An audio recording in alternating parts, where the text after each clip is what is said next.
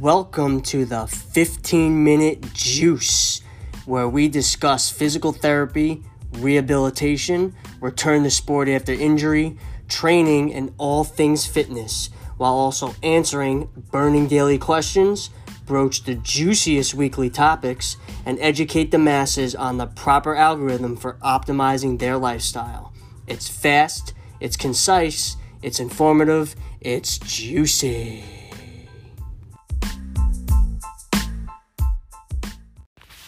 Okay, Mike. So tonight's question we have for the 15-minute juice is, my son is almost 3 months post-surgery from ACL. He's hoping to be released to run next week. What's your experience with this time frame? He's doing great. He does get sore after physical therapy sometimes, but he pushes himself. He's a lacrosse player and will be playing in college. He's going crazy not running at this point or working his lower body. So what is your input on that? All right, so we know that within even the time frame of the ACL being able to become vascularized and actually become a ligament instead of just a graft, that does not happen in the 3-month mark. That takes a little bit longer. You're probably looking at, closer to after that 9-month, 10-month.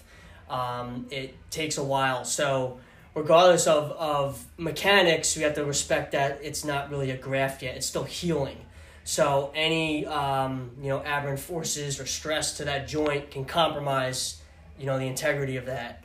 And then we also have to look at, obviously, mechanics and how stable the foundation is in any of those single leg stance patterns, lunge patterns, split stance, those things that replicate the foundation for running first. And then you have to be able to make sure that, the eccentric and concentric control, such as with like plyometrics loading, is pretty stable without those. So there's a lot of prerequisites that have to get there before running. And we really want parents and the athlete to understand that even though they're working hard and they're doing well, that's great, but it doesn't mean that they're ready for running. There's a lot of foundational components that have to be in place first before we get there. So I think that's the hard thing with the surgery, is that with the recovery you might be feeling really good, but you're not ready to do some of these movements yet. It's almost like a waiting game. We have to just be patient, continue to solidify and work on what we can, and then when the time is ready, we'll start implementing that.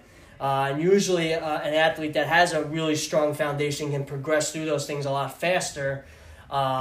So that might be maybe introduce some plyometric loading, resistance loading and stuff earlier than some other athletes. But then again, you still have to respect the healing time. Gotcha. And this has kind of been a question that we've, been going back and forth with, that we had Trent on the podcast. And, it seems to be like, is this, actually we talked to Dr. Sewards about it as well. Is this a criteria-based thing? Is it a time-based thing? We're seeing people that are 4 months or even almost 16 weeks that really aren't prepared to run yet. So it really just depends on, each athlete that's coming in, but, they should be hitting certain marks prior to doing that. One of the questions I did ask Dr. Sewards was,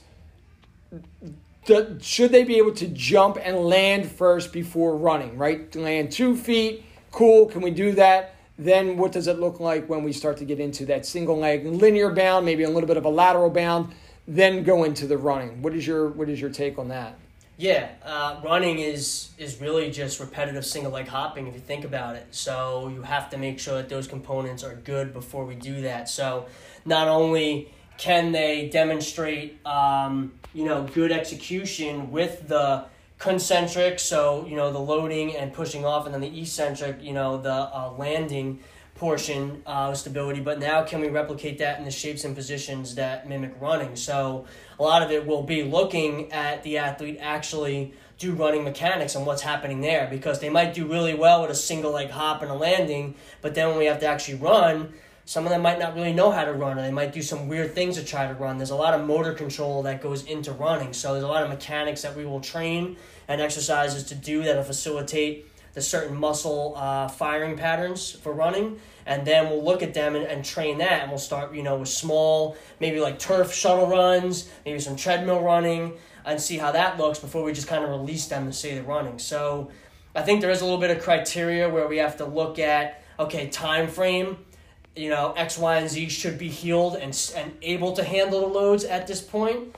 And then we have to look at the other criteria in terms of what are they demonstrating. So everything is healed and ready to accept the loads, but can they demonstrate the ability to have good form and technique with that before we do that? So I would say, that's how we kind of progress it. So we start with the foundational stuff and then into the very specific type movements. Gotcha. And as we're talking about this, I'm sitting here thinking of the different progressions to that. So would it be we jog first, then we run, and then we sprint, and then where would those three kind of fall in? And because, again, with sprinting in the ACL, it's definitely late stage. So I would say, obviously, sprinting would be like your phase 3. Would running be your phase 2, and then jogging then be considered phase 1? Yeah, I would look at doing the running mechanics stuff first. So there's some drills like you could do. There's like some wall running drills. There's some other things like I like to use some like a lunge position, pushing up the single leg. And then going from there, we could try doing just light jogging and seeing what's happening with that light loading. And then going back and forth, maybe on, like I said, like a small turf area. And then also kind of releasing them and maybe trying to go for a little bit of like a longer distance. So maybe if they're doing like a 30-yard limit, now have them do like 50 yards, 70 yards at a steady pace and see what's happening. And then have them do that repetitively. I like to keep the pace the same and see what happens as they continue to do, what happens with some fatigue. And then we'll kind of go into running a little bit more, a little bit faster, and see what's happening, and then kind of progress from there. So you also can do some running drills. Like there's a lot of like A-skipping and hopping and things like that, which for someone who's not familiar with that, it's basically being able to hop on one leg double time and then switching to the next leg, and it kind of translates to that reciprocal bounding that happens off of each leg. So looking at that. So there's a lot of basic drills to do first to simulate that plyometric loading before we're able to go into like a full-on sprint. Gotcha. So I would do that first, and I would keep the speed and the parameters stable first, and then I would go more for like the time and the fatigue and see what happens there, and then we could try to increase the speed and see what happens with more of that loading, more of the velocity. Gotcha. So with the running, could we use that device that you talked to me about, the app, the Metronome? Yeah, the Metronome is a good place to start. Every athlete's a little bit different. Some people who are taller or shorter might have a little bit different cadence, but it's a good place to start to get them to start thinking about foot placement. So every time the metronome beeps, it cues you that the foot should land, foot should land, foot should land, and it cues you in your head to keep driving those hips up, knees up, and it basically prevents that shuffling, that laziness. So it's something to kind of keep in your mind to turn over, to really promote those mechanics. And you could do that on the turf. You could do it on the treadmill. You could do it with a wall running drill. So they have to lean forward, press into a wall, and they have to reciprocate, flexing one hip up, flexing the other hip up, driving forward. So a lot of things you could do to start reinstituting those mechanics. There are a lot of individuals that just don't know how to run, and you let them go, and they're just doing a lot of weird things. So they might be really good with the exercise base, but then you release them into the movement specific, and they're just not good there. Yeah. Gotcha. At this point, so at 3 months, they're going to, try to get into that time frame of running. But if I'm getting some anterior knee pain there, it's not significant, like call it a pain 3 on a scale of 1 to 10. What would be some things then that they would, that you would be looking at, like if they were experiencing some kind of anterior knee pain? Well, we have to look at the movements that it's happening, and then we have to look at, where that load is coming into and what's happening there. Is it the initial movement? Is it when they're breaking down in fatigue, and then start correcting those first? And, a little bit of pain is a yellow flag, and we want to keep it there. We don't want it to get to the point where it's a 10 out of 10 pain. We want to catch it early, and that pain is kind of telling your body that something is wrong here, and this is not a good learning environment, so don't keep pushing that movement. Let's reassess and see why that's happening. And we have to also differentiate, is it actual sharp pain, or is this pain that's maybe some tension or some loading onto the joint and the muscles? Sometimes people perceive the muscle tension, some of that stress from the exercise, muscle fatigue as pain, And then, we have to differentiate between that. Is this, the difference between that the muscles are being really worked, or is this actual, like, a sharp pain because a structure is being overloaded? Gotcha. Now, also, I guess the same thing would apply then to the back of the knee if they were having some kind of discomfort there. Would that be potentially a cyclops lesion or a popliteus type of issue on the back end of the knee then? Like, kind of get into that a bit. Yeah, I mean, the cyclops lesion, you'd probably catch that way earlier before they even start doing any running in those movements. You would notice that when you're doing some of the range of motion stuff. You would see they wouldn't be able to get the full extension. That would be a red flag early on, so the goal is to clear that up before they even get to doing some of these things. That's communication also with the surgeon. If you notice they're not getting that full extension, if they don't have full mobility and range of motion, there's a lot of things they probably should not be doing, especially higher level. So they're just going to compensate. They're going to shorten that range. They're also losing that knee stability. The knee naturally, locks out into extension for stability there. And if you're missing the last 5 degrees of extension there, there's a lot of things you probably should not be doing because you're usually putting extra stress onto the joint, extra stress onto the quad. That could cause some other issues. Popliteus is something that kind of pops up. That's another thing that can happen. You'll see a lot of that with, accessory motions, instability, hypermobility in the joint. When small accessory muscles like that help to rotate the lower end of the leg, like the tibia, especially coming from unlocking the knee from flexion into extension. Those movements, when muscles like that are working a little bit extra hard, that's telling you that the other prime movers and stability muscles are not doing their job. So you want to address that. So you want to, release that muscle, make sure it's not aggravating, and then you have to maybe dial back what you're doing and start with some of the foundational stuff before you progress. That's definitely not a pain you want to push through. Gotcha. And then just to kind of touch back again with the running, what are they typically at that 3 months? What type of running would they be doing as far as, is it distance? Is it time based? How do you determine what type of running they're doing? Is it distance or time? Well, if they're 3 months, they probably wouldn't be running at all. It'd be too early. Okay.